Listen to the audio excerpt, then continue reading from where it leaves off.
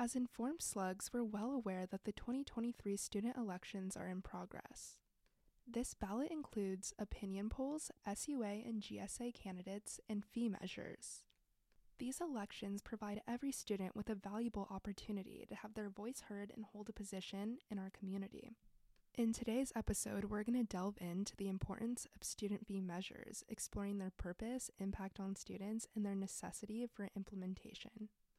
I'm Bailey, and you're listening to The Slugcast, brought to you by the Division of Student Affairs and Success.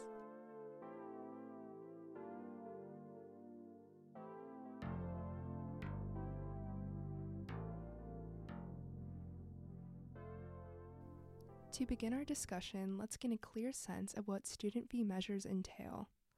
These measures encompass the policies and regulations that mandate the fees students pay for various services and resources provided by UCSC. There are many different fee measures, from tuition to enrollment expenses and secondary fees. These measures shape our financial landscape of our education and campus experience.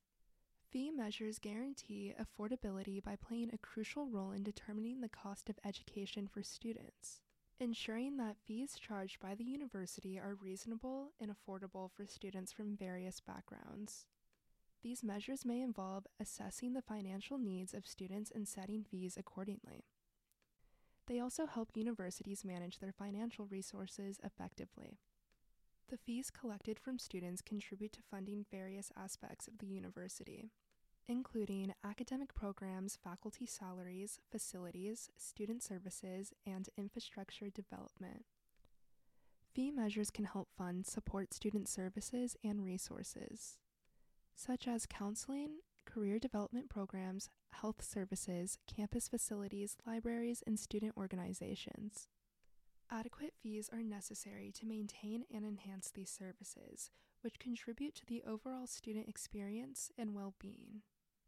Fee measures can support academic programs and initiatives aimed at maintaining and enhancing the quality of education at UCSC.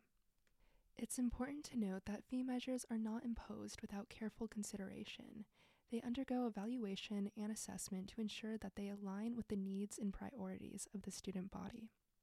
This includes thorough financial analysis and consultation with student representatives. Let's jump back to the topic of the student election. This year, Fee Measure 78 is on the ballot. It is called the Sustainability Office Fee. They want to impose a new fee due to their old fee expiring.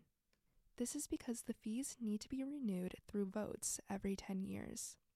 It essentially funds all of the Student Sustainability Office jobs, which would be over 268 jobs in the span of 10 years. The fee would charge every student $3 per quarter. Last year, only 23% of the student population voted, but in order to pass a fee measure, at least 25% of the student body needs to vote. Another fee measure on the ballot is Measure 7 from KZSC. They want to enact a new fee where they can provide paid student positions for broadcasting. In order to do so, they want each student to pay $3.50 per quarter to provide funding to support KCSC radio. As of right now, none of the students are compensated for their work. As you navigate through the student election ballot, take some time to learn about the fee measures being proposed. Consider the impact they can have on our university and the benefits they can bring to the student community as a whole. Remember, your voice matters, and together we can create positive change and put money towards opportunities we are passionate about.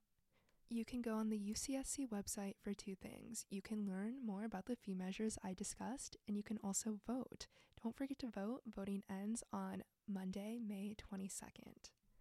Thank you so much for listening to this episode. I'm Bailey, and this is The Slugcast.